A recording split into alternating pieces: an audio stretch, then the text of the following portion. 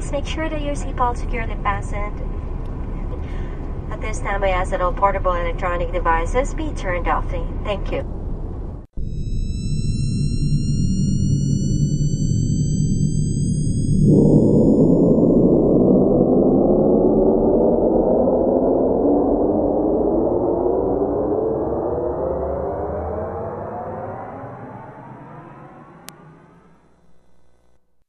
Hello, everyone. Welcome to the Vagabond Exchange. Coming to you on a lovely, semi-sunny afternoon here in Nashville, Tennessee, is Emily and William. Good afternoon. Good afternoon, Captain. We have a very long weekend ahead of us. We do have a long weekend, as somehow our company managed to give us Martin Luther King Day off. Yeah. What's that about? I don't know. Usually don't get that off. We got it off last year. Did we? Yep. Last year was the first year. Oh. All right, then. So, there you go. There you go. So that's why we're so excited. Normally we drone on because we know we have to go to work tomorrow. The next day, yeah. But today is light and fun. Today's just a lounging day and plenty of... You got the NFL playoffs going on. That's correct. So Emily and I are just cooling out, watching TV, watching movies, eating good food. And drinking good wine. That's right. Which today's special is Evolution, which is my all-time favorite. It's technically a blend, but it looks like a white wine. And it's delicious. It's from a vineyard in Oregon called the Sokol Blosser Winery. And Evolution is very tasty. I'd recommend it. Almost tastes like it has a little bit of carbonation. It has a little bit of a bite to it. Yeah. I like it. So we'll be drunk again by the end of this podcast. Yes, we will. Thanks for listening. Yep. We apologize in advance. How's it going, William? It's going well. I'm doing well. Did you have a good week? Yeah, it was not bad. Not bad, but not good. Just a regular week. Still trying to get in the flow of things with the holidays being over. The holidays are difficult to recover from. Yeah. Especially after you take a nice trip. Yeah. And both of us took a lot of time off of work as well. Right. So it takes a while to find your groove. Yeah. How was your week? It was good. Okay. Well, I guess, do you want to talk about a couple of things that happened this week? I guess the first thing we should mention, which is on everybody's mind, Tuesday afternoon, there was an earthquake in Haiti. Yes. And I guess at this point, I think there's like a 200,000 dead, they figure. Plus, yeah, 200,000 plus. So, and they have mass graves and tons of missing people, so it's a rather tragic event. Yes. And I guess Barack Obama and President Bush and Bill Clinton all met, and Bush and Clinton are going over to Haiti and try to give them some aid, some support. Yes. So, and there's a lot of relief effort happening. Red Cross, UNICEF. Yeah. I think the great thing now with technology is like this whole thing where you can text and text a donation, and I think the last I saw they had made like 13 million from the text. And even like the grocery store, they have little things you can scan to donate $5 or $10 or $20 donations. Oh, really? Yeah. That's really good. It is really good because it's convenient, which I know your charitable contribution shouldn't be convenient, but it's nice when it can be. Yeah, it makes it easier. Exactly. And I'm more inclined to give if all I have to do is say, swipe that. Right. If you're on the run. Right. Yeah. And the other thing is, what I will say is every time now, like I've been to like various places of commerce in the last few days. So pretty much every time I see that they have that, I'm like, oh yes, please throw a few bucks in here and there. Right. So it's probably more than I would give in a... When you have to think about it. Exactly. Yeah, it's like when you go through line, although this is more of a guilt thing, like when you're going through a grocery line and they have these big bags of groceries during the holidays and they're like, would you like to help out a family? It's only $25. And like I see like my grocery tab's like $75 or something. I'm like, okay. Yeah. No. All this money that I spend on myself and then I can't spend. Just bought a case of beer. I can't afford this. Right, exactly. Yeah. So, but it's a good thing. It is a good thing. And I think all these people out here that are trying to politicize it, whether they be Democrat or Republican, this isn't the moment for politics. Stop doing that. Yep. Pat Robertson, Rush Limbaugh. Yeah. Anyway. Yeah. Did we want to... Well, there was something else that happened this week. What happened? Well, Mark Mcgwire, the former St. Louis Cardinal, Oakland A, douchebag first baseman, right, finally admitted that he was a steroid user for a significant period during his baseball career. And he was using when he broke the Roger Maris's record for the number of single-season home runs. Right. Which was later broken by Barry Bonds, who... Also cheated.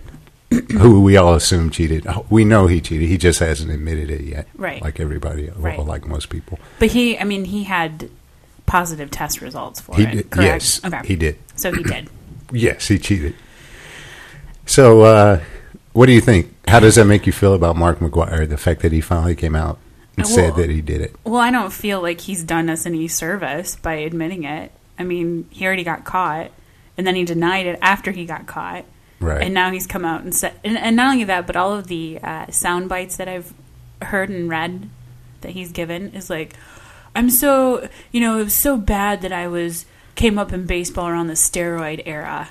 Yeah, and I'm like, really? You're blaming it on the steroid the environment era? he was in. Like, he didn't have a choice. Exactly. Like, gosh, it sucks that I went to college because there was so much pot there. Right. Like, that's essentially what he's trying to say. Right. So I'm not impressed. And we're both big baseball fans, so it's just disappointing to see, like, these people. Like, I think about when I was a kid and players that I idolized, like, to find out later that they didn't meet those things that I was idolizing them for the right reasons is crappy. Yeah. Well, you think about after there was a season where there was a strike. Right. And then the following season is when you had Sosa and Mcgwire in this big home run race. Exactly. And then to find out that it was nothing but a fraud, that Sosa cheated, that Mcgwire cheated. And then Barry Bonds started cheating based on all the accolades that Mcgwire was getting. Exactly. And so all three of these guys were my heroes back then because in my mind, it never occurred to me that these people were cheating. I didn't. Not until later. No. But I'm seeing them knock out these knock these home runs that are just astronomical. Insane. Right. But I never thought. I guess it should have registered though, because I remember Mark Mcgwire being slimmer. Well, that's what now it does. Right. Because like when I see old baseball games where he's playing, or I see just like clips of him, now I'm like, no way, this guy like doubled in size in a matter of like 8 years. So, and Sammy Sosa was the same. He was thinner, and Barry Bonds was like a string bean. Exactly. I mean, now he's like a Mack truck. Yeah, and his head was like a cantaloupe. That's how big it got. So he's now. I mean, looking back now, it does. But the other thing that bothers me about all three of these players is that somebody had to have. I mean, I find it difficult to think that like the managers didn't know this was happening, that trainers didn't know this was happening. There were tons of people around them that just facilitated this happening. Right. That bothers me too, because then it's almost like it's encouraged. Right. And so to Mcgwire's credit, when he says, I hate that I came up in the steroid era, it's happening all around you and everybody's encouraging it and nobody's blowing the whistle. You can see how somebody can get swept. I mean, I can understand getting swept up in that. Everybody thinks you're fantastic. You're just like... Right. You got the flash bulbs popping all around you. Exactly. You're on the cover of ESPN magazine or whatever. Right. Yeah, I mean, I can see how that can be intoxicating and hard to let go of something like that. But I think where he went wrong, where Sammy Sosa went wrong, where Barry Bonds went wrong, is that they all denied it on the front end. Like... Just admit it. You got caught. Say you're sorry and move on. Don't come out. What is this? Like 5 years later, he comes out and says, "Oh yeah, I cheated." Right. Like, it's just been burdening your conscience for the last. Well, it's like I'm about to get back in the game, so I guess I should admit, since I'm going to be a hitting coach. Right. What advice do you give now if someone's not hitting well? Exactly. Practice. Just shoot a needle in your ass. That helps every time. Mm-mm. And Tony La Russa acts like he didn't know what was going on. They knew. Everybody knew. They had to. Yeah. So and I almost disrespect them more because they any member of a team can choose to make a bad decision that'll impact the team, but you're in charge. Like you're the one who has to stop that stuff from happening. I don't believe that he didn't know. Yeah, I don't either. And I hope that this doesn't.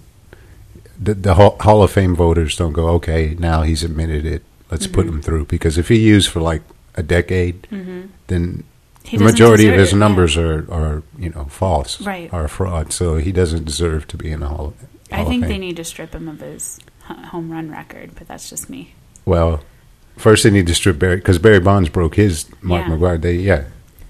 And the fact is, nobody even talks about Barry Bonds. He broke the most, coveted record in sports to me. Yeah, exactly. The home run, most home runs. Hank Aaron. I think most people still consider Hank Aaron the home run king. I think so too. Rightfully so, anyway. Yep. So Mark Mcgwire, downgrade. Exactly. I'll be booing the Cardinals this year. Boo to you. We should go to a Cardinals game just to boo him. Boo. Boo. Down the left field line. Is it enough? Gone! There it is! 62! Mark, you are the new single-season home run king. We saw some movies this week. We did. A couple. Yes. Couple 3, couple 2. 2, yes. Last week, we went and saw Youth in Revolt, starring Michael Cera and Zach Galifianakis and Ray Liotta and Gene Smart. Gene Smart. And I don't know who the girl was who played the love interest. Remember. But she was pretty good, too. Yeah. What did you think? Oh, well, I should probably tell them what it's about. Yeah, why not? Youth in Revolt is about Michael Cera's character, who is an adolescent young man who's trying to find his way through adolescence and subsequently trying to get laid. He meets a girl at this strange camp, which we need to talk about in a second, but we'll get there. Some sort of strange trailer park resort, and whose name is Janie, right? Sheenie. Okay. Gosh, it's been off kilter today. Yeah. Sheenie was her name. And when she shuns him because he's too sweet and too nice, he creates kind of an alter ego for himself called Francois Dillinger, who has a weird mustache and wears loafers and pants that are too short. He's very French. Yeah. And then smokes. Exactly. And then he gets into does all sort of bad things to win Sheenie's affection. That's about it. Yeah. So what did you think? I thought it was a humorous movie, although it seemed like the majority of the funny parts you see in the commercial. Yes, indeed. And Michael Cera, the regular character, is pretty much the same guy you see in all the movies. Right. The one thing that did stand out to me was the bad boy character was something a little bit different for me and new. Right. And I'd almost like to see more of that kind of guy, because he was really a badass and not a very likable fellow. No, he wasn't. But he was smooth and something you've never seen Michael Cera do before. No. So that was kind of cool. It was a funny movie. Yeah, that's how I felt too. I liked it. It was cute. There's little funny moments, and coming of age tales are always humorous. Yeah. And good jobs by Zach Galifianakis, who's of course been in everything that's been out in the last year and a half. Exactly. Yeah. And so he doesn't have a huge role in the movie, but he's funny, of course, in the role that he's in. And Ray Liotta, also kind of funny. I like Gene Smart's character, too. She played kind of a slutty mom. She does that well. Yeah, she was kind of that way in Garden State. Yes, she was. Yeah. She's done that in a few, made-for-TV movies, too. Yeah. So I'd recommend seeing it. It was pretty good. Yeah. It wasn't anything I didn't get, super pumped about it, but I laughed. And, Michael Cera does always play the same role, but I don't care. He's good at it. He is good at it, but eventually that's going to run out. But you have to admit the bad boy was a little bit different. It was a little departure different from what you're used to seeing. And he was still funny without being... It was kind of sarcastic for the movie. Right. So it worked. Yeah. It suited him. Oh, and Justin Long. Justin Long also had a small part in that movie. He was very funny. And Steve Buscemi. Yeah. All of them had kind of smaller roles, but kind of added to it. So it was an interesting cast, interesting little story. I couldn't figure out where it was set. Was it set in like the late 70s or something? That was the weird thing to me. And the part where these two characters meet, the lead male and the lead female character, was that they say that they're going to a camp, don't they? But it's like a weird camp because there's like big like trailer park homes there, and then some people had like mobile homes. But Steve Buscemi, like his dad lives there too. It's just weird. So I didn't really understand that part. Do you know it's Jim Carrey's birthday today? Is it? He's 48. Oh, wow. 48. Happy birthday, Jim Carrey, because we know you're listening. So, wow. What kind of what? Well, I'm trying to look it up so that we can give our rankings. It's not even in the top 10. It just came out a week ago. That's unfortunate. Yeah. William's looking this up now on imdb.com, so we can both give our ratings to see how we match up with the rest of the nation. Yep. I'd give it a 6.5. I'd give it a 6.3. 7.1. Okay. Can you scroll down a little bit? Sure. Please. I'd like to see who the female... Portia Doubleday. That's who played Sheenie Saunders.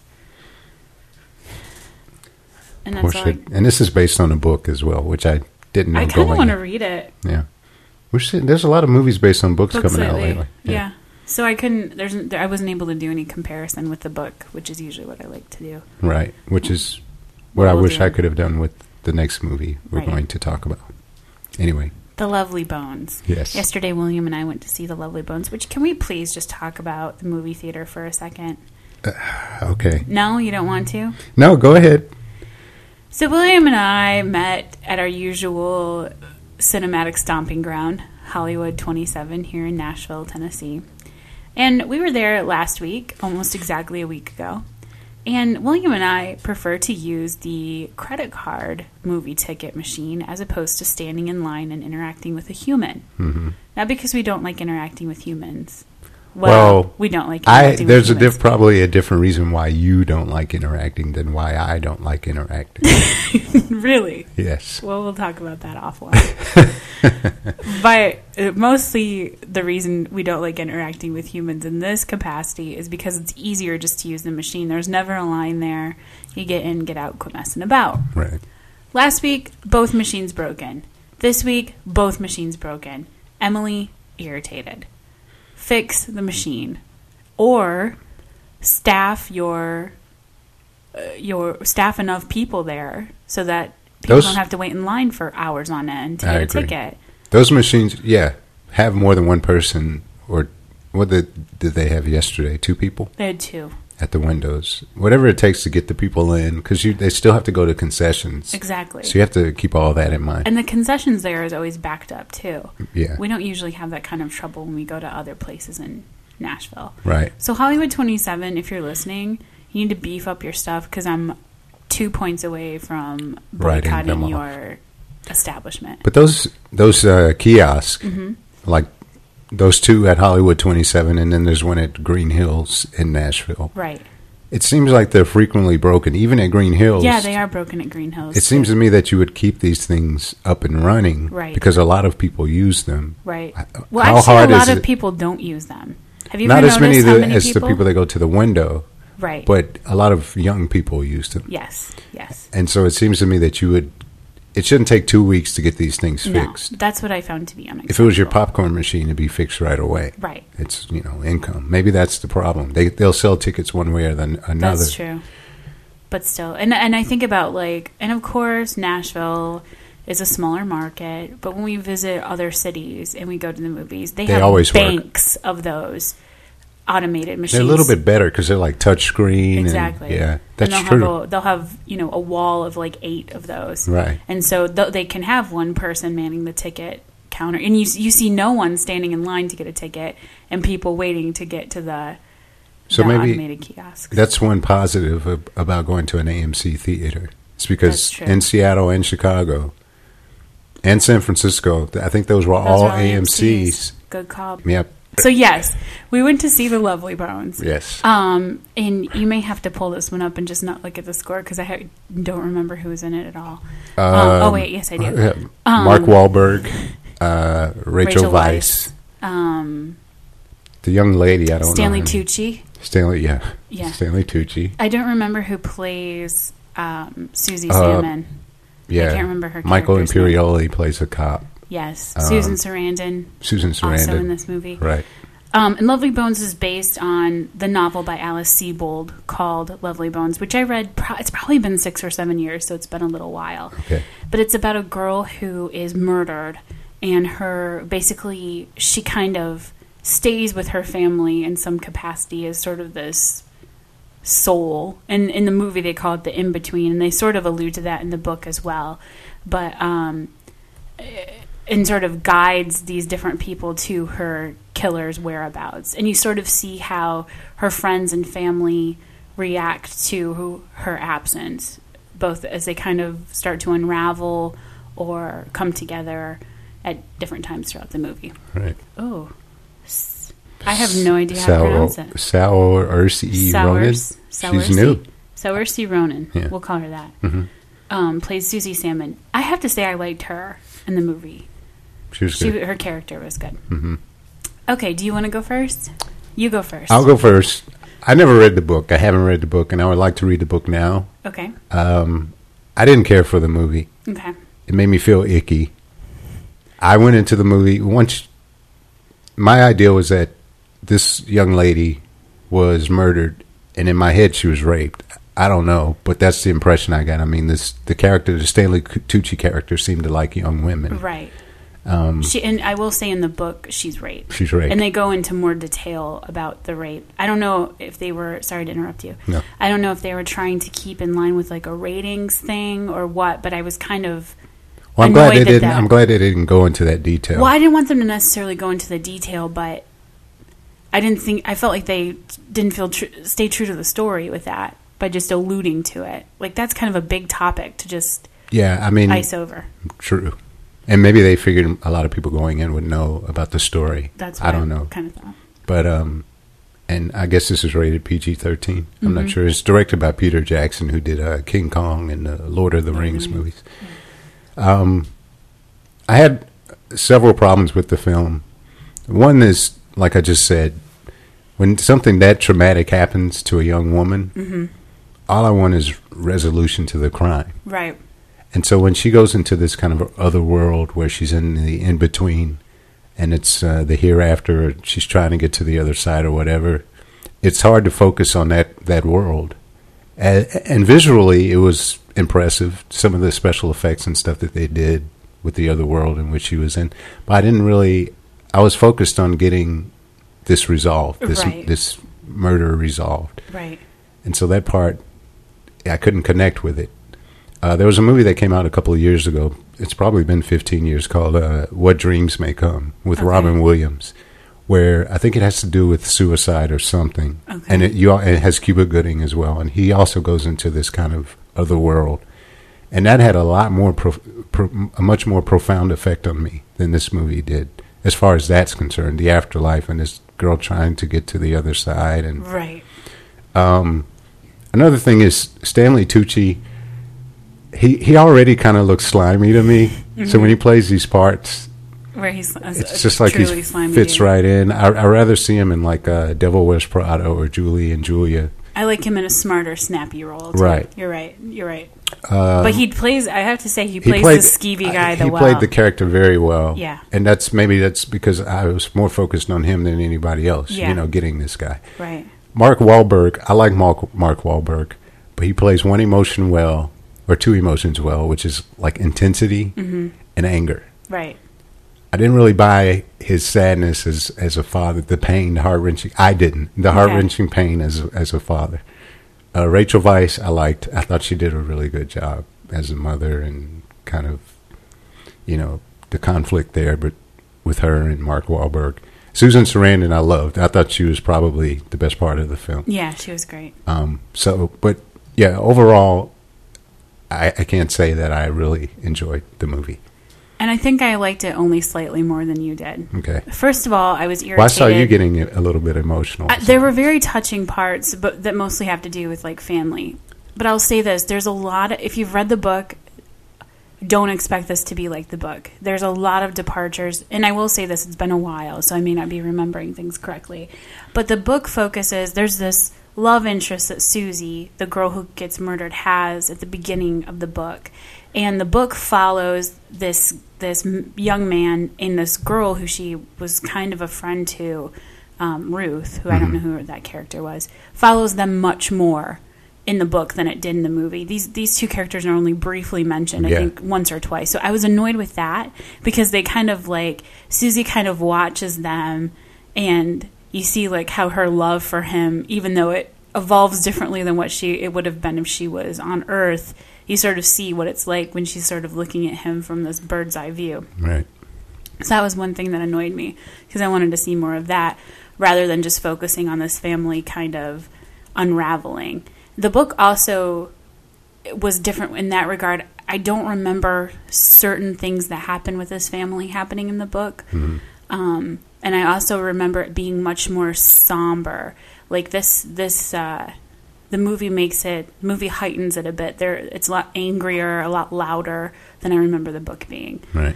So there were those two things. I also felt like sometimes like I was watching The Lord of the Rings, and I don't want to watch The Lord of the Rings. I want to watch The Lovely Bones. So that annoyed me as well. Like the bright green hues and like the rolling, that felt very Lord of the Ring-ish. So that was annoying to me as well. I liked I liked Mark Wahlberg's character. I actually was kind of surprised at how he was as a father because I was like, really, Mark Wahlberg, you're trying to be a dad, really? But I was surprised a little bit more at how, because I think men tend to react in anger, especially when something really tragic happens to one of their children. So I thought he did good with that. And I also liked kind of the tender times where you saw him as well. That's true. So I thought his character was well. I actually didn't buy Rachel Weisz's. You didn't like her? I liked her. Like I liked her at first, but then kind of the reaction to Susie's death, I didn't really like. I didn't buy it as much. Okay. And I liked the girl who played her sister. Yeah, she was really good. She was pretty good. So I mean, it was just okay to me. I had high expectations for it because I really loved the book, and it was one of few books that I've gotten emotionally invested in.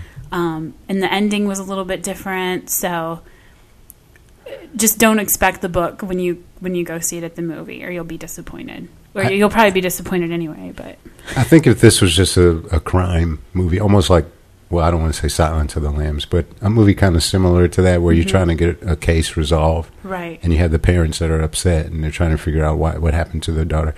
But when it went into this otherworldly kind of thing, I felt like I was they were trying to manipulate me emotionally, and I wasn't buying into it. Okay.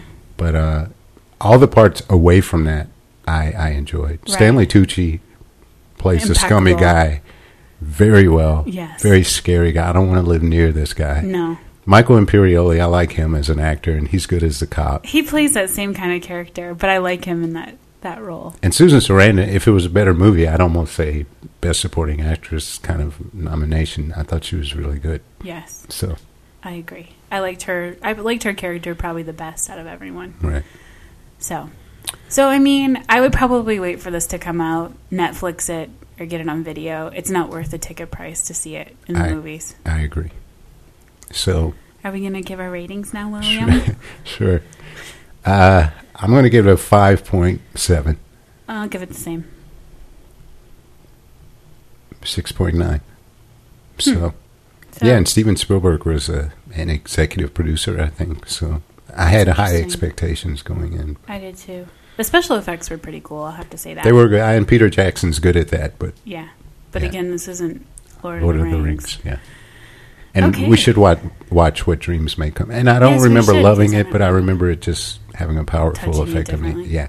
So, what do we have coming up? Anything we care to share?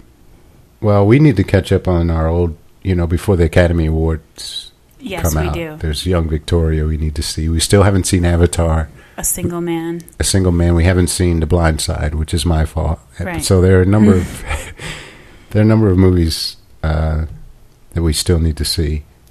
Let's see what's coming out next week. We haven't seen It's Complicated. We should probably see that. Should we? I have no interest in seeing that. Is that bad? I don't either, but if we're professional moviegoers. Which I think we are at this point. Legion's coming out. Oh, and Tooth Fairy with The Rock. Yeah. I've really been looking forward to that. Extraordinary Measures, which... We're both kind of on the fence. I'm not on the fence. I don't want to see it. Okay, Nah. then I'm on the fence. That's next week. And then the following, When in Rome, Edge of Darkness, the Mel Gibson. We're kind of on the fence on that one. Mm-hmm. We are kind of on the fence on that one. So there aren't that many movies coming in. This is kind of the week This period. will be a good time for us to catch up then on what we need to see. The Wolfman comes out in February, so I kind of want to see that. I'm interested in that too. Valentine's Day, I think you had some interest in seeing that. I do. So we have until February kind of to catch up. Yeah, so our movie reviews may be a little light in the in-between, as long as if we can't catch up on our Academy Award stuff. Hey, Mom. Yes, you. Why fuss and fret about dinner? Why not have it right here? Yes, this drive-in offers everyone in the family a real picnic treat for dinner. We've got delicious sandwiches with all the trimmings and your other dinner favorites, plus whatever you want to drink, hot or cold. So why fuss? Give your family a tasty dinner at this drive-in.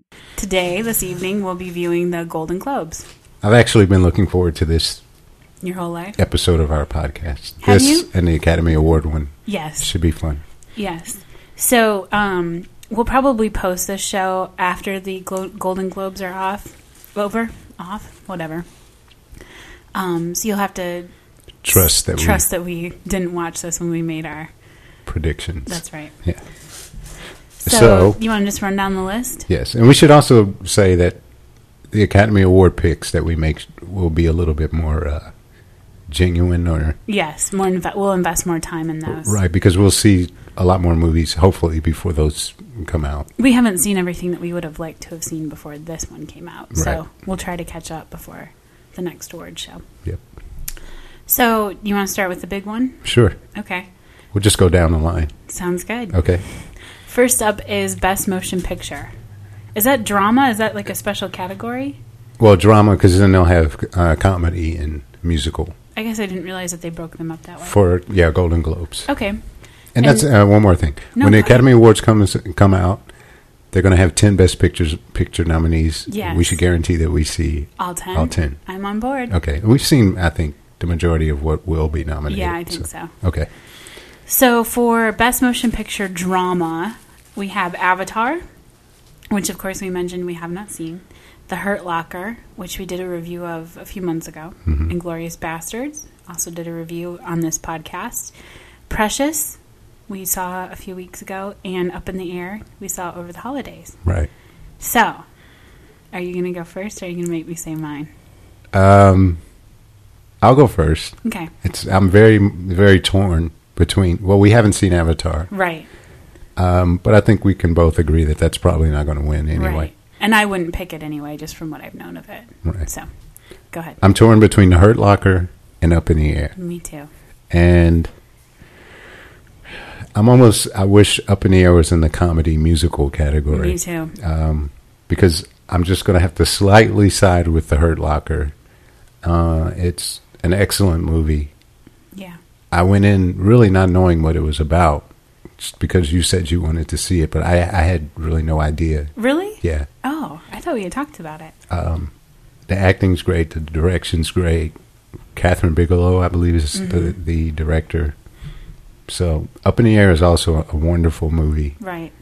But I'm just going to inch a little bit towards The Hurt Locker for Best Picture, Motion Picture Drama. But if Up in the Air wins, I won't be too disappointed. If I had to go by which one I liked the best, I'd say Up in the Air. All right. But if I had to go by which I thought was the better movie, I'd say The Hurt Locker. I guarantee you I'll be purchasing Up in the Air and watching it from time to time. The Hurt Locker, I'll probably watch again, but not as many times as Yeah. Up in the Air. The Hurt Locker, we talked about this when we reviewed it. It's just a different story. Right. You don't feel good when you leave the movie theater. You don't feel good while you're watching it. Right. But it doesn't take away from how spot on the intensity and anxiety, all the emotions that I would imagine you feel during war. I felt like they captured to a perfect little T in that movie. You have tension right from the beginning. Exactly. All the way through. Yes. So The Hurt Locker for both of us on Best Picture, Motion Picture Drama. Best performance by an actress in a motion picture, drama.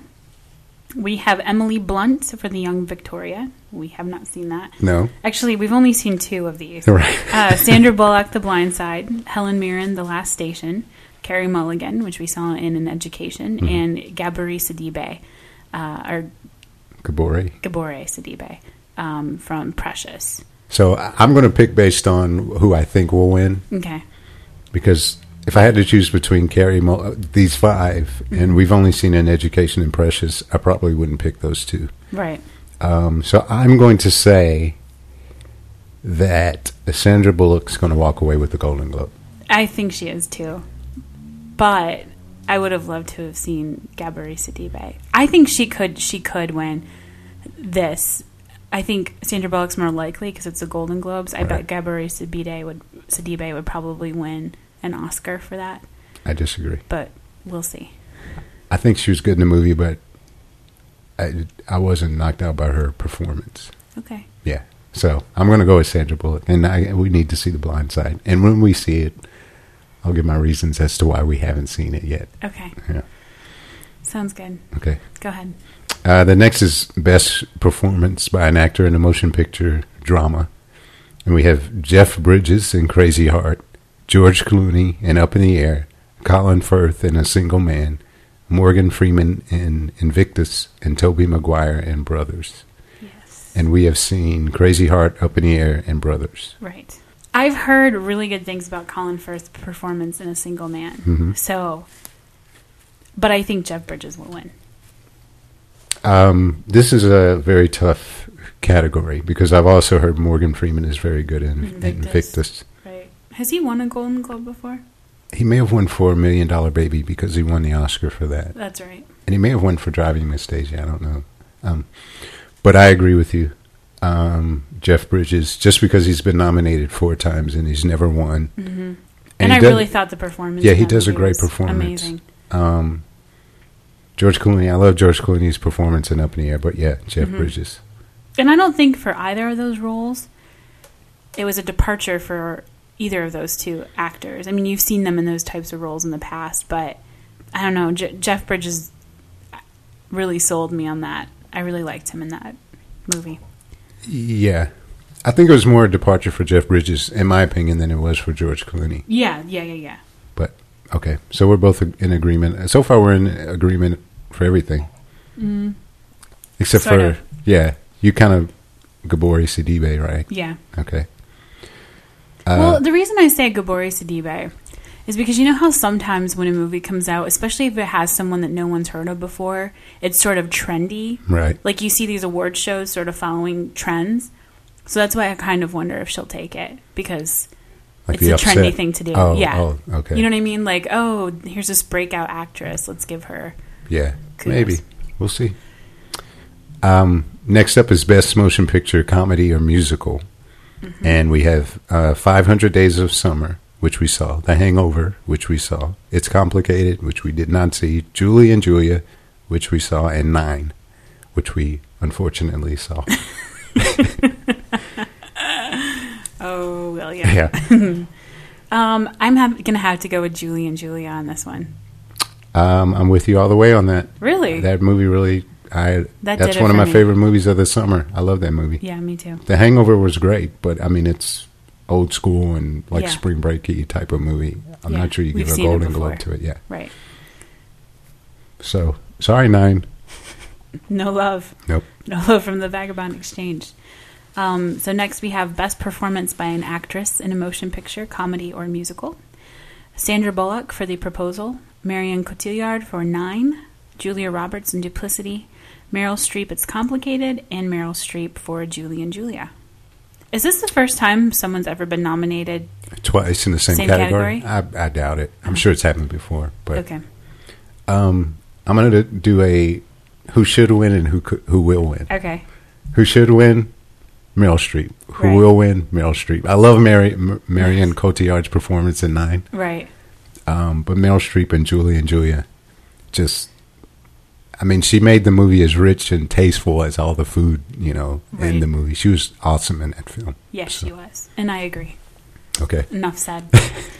Best performance by an actor in a motion picture, comedy, or musical. We have Matt Damon for The Informant, Daniel Day-Lewis in 9, Robert Downey Jr. in Sherlock Holmes, Joseph Gordon-Levitt, 500 Days of Summer, and Michael Stolberg, A Serious Man. And we've actually seen all of these. We have. Indeed. Yes. Go ahead. Okay. This one's actually going to be pretty easy for me, even though I didn't know until this morning that Matt Damon was actually nominated. Right. We were both rather, what's the word I'm looking for? Incensed. Right. That he hadn't been nominated, and then we were promptly corrected. Right. So I'm picking Matt Damon. Me too. Yep. And truly, even though I liked the movie, I liked his performance the best. Michael Stolberg, we talked about how he felt about A Serious Man. I think we Right. were both disappointed there. And Joseph Gordon-Levitt would be my close second on that, because I really liked his character in 500 Days of Summer. I agree. Okay, now, I guess we won't skip over anything, but we may be a little bit more flippant in some of our picks because we haven't seen all these movies. Right. Although this one, okay, best animated feature film. We have The Cloudy with a Chance of Meatballs, Coraline, or Fantastic Mr. Fox, The Princess and the Frog, and Up. If I had... Now, granted, we only saw Up and Fantastic Mr. Fox. Right. Well, at least I only saw those. Did That's you all see I them? saw. I have Coraline. Oh, okay. Here. Maybe we should watch that. Yeah. I would pick Up out of those. I'm pretty 5. sure that if I had seen all 5 films, I would still pick Up. Me It's too. a really wonderful movie. Same here. Yep. Best foreign language film. If we could skip over this one, Yeah, we we would. haven't seen any of these. We haven't seen any of these, so let's just talk about what they are. Baria, which is an Italian film. Broken Embraces is the only one that I know, and that's the one with Penelope Cruz. Right. The Maid, A Prophet, or Un Prophète in France, and The White Ribbon. And I'm not even going to pronounce what it sounds like in German. Das Weißband. Ein Deutsch Kindergäste. Which sounds like a wonderful picture. There's probably German listeners out there now that have turned us off. Sorry. Gesundheit. I'm going to make it up to you soon. Soon, Germany. And we have some nominations coming up that I like that That's are German. right. Yeah. So, best performance by an actress in a supporting role in a motion picture. We have Penelope Cruz for 9, Vera Farmiga for Up in the Air, Anna Kendrick, Up in the Air, Monique Precious, and Julianne Moore, A Single Man. Right. We really need to see A Single Man. We do. What do you think? Who should win? Monique. Who will win? Monique. Although Vera Farmiga, I think, very close second. Same here. Feel the same way. I think that's, out of all the nominations, that's the lock. Yeah, me too. Yeah. It'll be an upset if she doesn't win. Yeah. I'll be upset. Yeah. It'll be an Emily upset. Best performance by an actor in a supporting role in a motion picture. Matt Damon in Invictus, Woody Harrelson in The Messenger, Christopher Plummer in The Last Station, Stanley Tucci in The Lovely Bones, and Christoph Waltz in Inglourious Bastards. I'm going to have to go with Christoph Waltz on that one. I'm going with Christoph Waltz all the way. He was fantastic. He was the best part of that movie. And it was a wonderful movie, but he was great. Right. Yep. No, we didn't see Woody Harrelson or Christopher Plummer Yeah, in The Messenger of The Last And Station, I hear so. Woody Harrelson's really good. I did too. So But I don't know. He'd have to be really good for me to get over Christoph Waltz. yeah, I agree. Okay. Next, we have Best Director of a Motion Picture. Catherine Bigelow for The Hurt Locker. James Cameron in Avatar. Clint Eastwood for Invictus. Jason, is it Reitman or Reitman? Reitman. Jason Reitman for Up in the Air. And Quentin Tarantino for Inglourious Bastards. I'm going with Catherine Bigelow all the way on this. First of all, I mean, I don't even want to look at it as a female director directing such a great film that isn't a female-driven film. Mm-hmm. But she just directed a great movie. And, you know, Up in the Air and Inglourious Bastards are really good movies. Up in the Air is a wonderful movie, but just knock it out of the park, kind of pitch perfect movie. Hurt Locker's a really great movie, and she did a great job. I agree. So, Catherine Bigelow. Yes. Best screenplay motion picture, Neil Blomkamp and Terry Tatchell for District 9, Mark Bowl for The Hurt Locker, Nancy Myers for It's Complicated, Jason Reitman and Sheldon Turner for Up in the Air, and Quentin Tarantino for Inglourious Bastards. That's a tough one for me. That is tough. I'm torn between Up in the Air and Inglourious Bastards. Although I think... I'd have to say Quentin Tarantino on that one. I agree. Up in the Air is a really well-written film, but there's certain scenes in Inglourious Bastards where you go, no one else could write this but Quentin Tarantino, and you don't often see, like, people sitting around the table for 10 minutes having a discussion. You don't see that much anymore. Right. It's just, you know, quick shots, and so, and they're talking about, there's some scene where they're talking about King Kong or something, where they're slapping these cards on their foreheads. Yes, in the bar. Yeah, and it's just a wonderful scene to me, and I don't see that much often. And even at the beginning with Christoph Waltz, there's this whole long scene where he's hiding. That was a very long scene. Yeah. And it's very tense, but I wasn't waiting for it to be over. Right. So I got to go with because it's not going to get Best Picture. That's what I like about all Quentin Tarantino movies. They're well written. Yeah, and I'm never just waiting for a scene to pass so I can get to what's next. Yeah, when you go to his movies, you got to sit there and just watch. And, right. You know, you can't be looking at your watch saying, you know, you got to go in knowing. Right. Yeah. So. So Best Original Score for a Motion Picture, Michael Giacchino, I think is how you say that. Up, Marvin Hamlish and The Informant, James Horner for Avatar, Abel Korzeniowski for A Single Man, and Karen O and Carter Burwell for Where the Wild Things Are. I don't know. I don't remember. I guess Up is the most the one where I felt like the music touched me the most. When we did that review, that's one of the things I pointed out was the music. So I'm going to have to go with Up. Okay. Sounds good. Okay. Best Original Song for a Motion Picture, Cinema Italiano for 9, I Want to Come Home, which was in Everybody's Fine, I See You from Avatar, The Weary Kind from Crazy Heart, and Winter, that was in Brothers. Right. And I guess I should have said who sang all of those, but I didn't. I would go with... sorry, you go ahead. You go ahead. Okay, I'm going to go with Cinema Italiano. I think this is the only category where 9 will actually win something.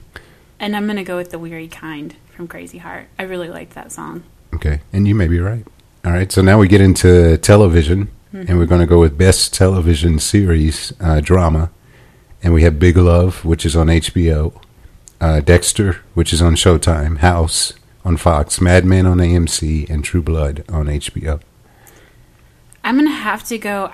I have seen one episode of True Blood and probably a handful of Big Love and Dexter episodes. Mm-hmm. So I'd have to go with Mad Men on that.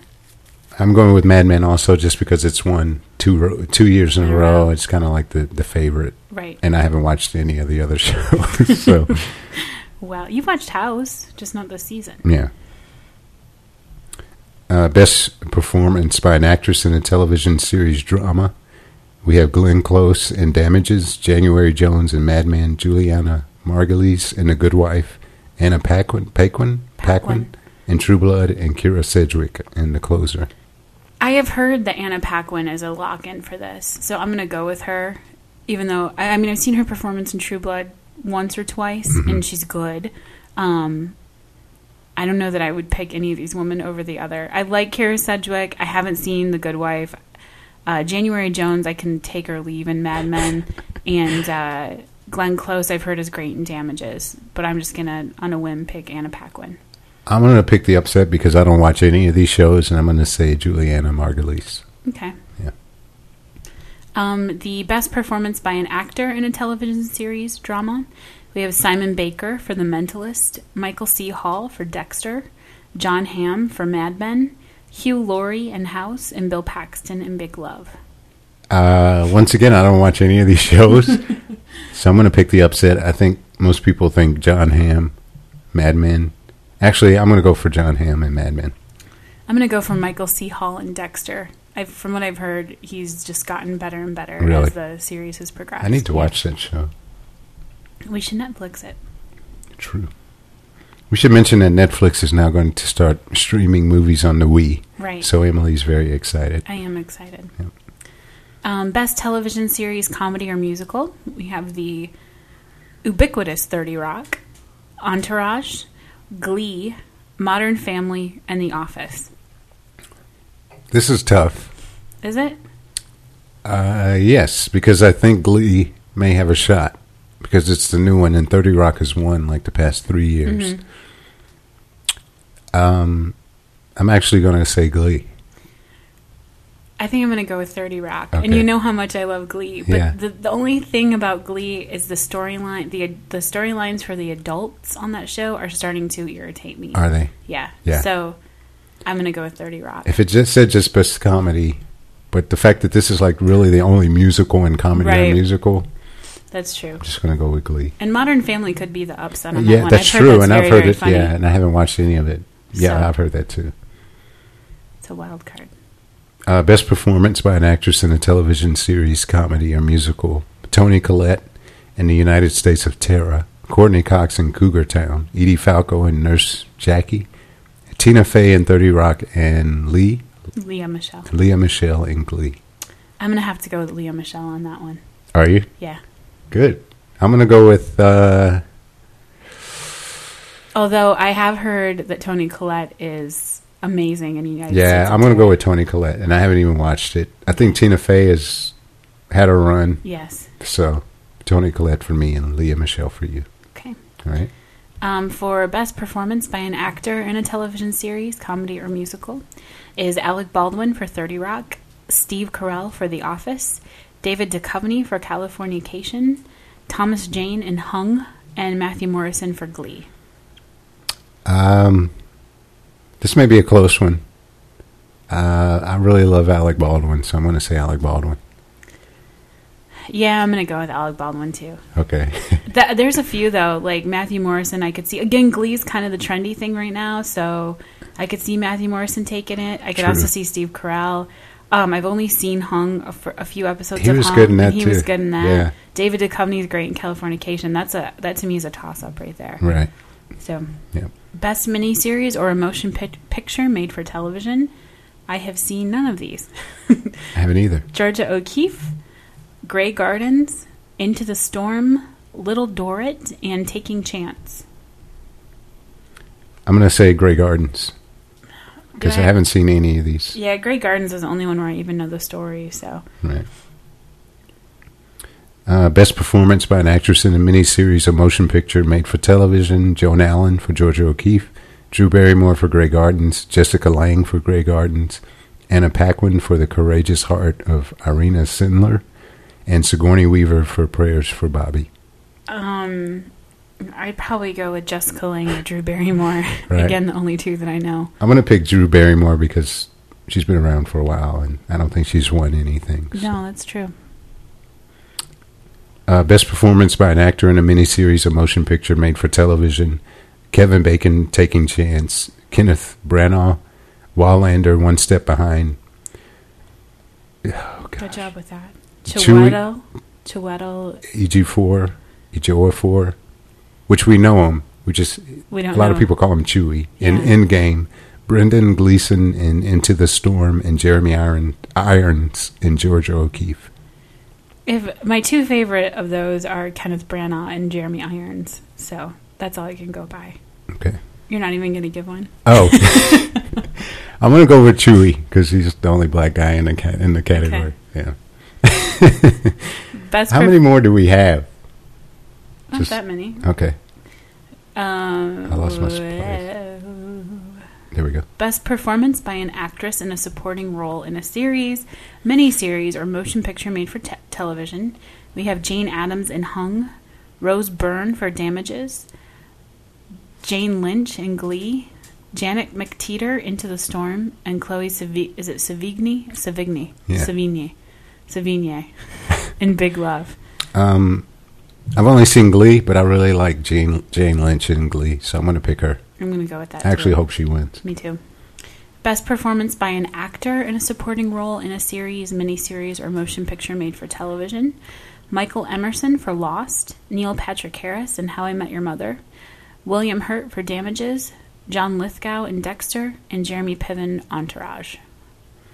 It's a tough one because when I don't watch any of these shows, although I've watched How I Met Your Mother, and I'm pretty sure all these guys have won before besides Michael Emerson. Mm-hmm. I'm going to say John Lithgow. I'm going to go with Jeremy Piven. Okay. And that's it. We are looking forward to the show tonight, especially since we don't have to go to bed right after. Exactly. So we can just lounge around, right? Celebrate the winners. Because we usually stay up late and party. Right. Vodka tonics. Yay, Jeremy Piven. We're very wild and crazy. Right. I know you can't tell from this podcast, but it's true. Yeah.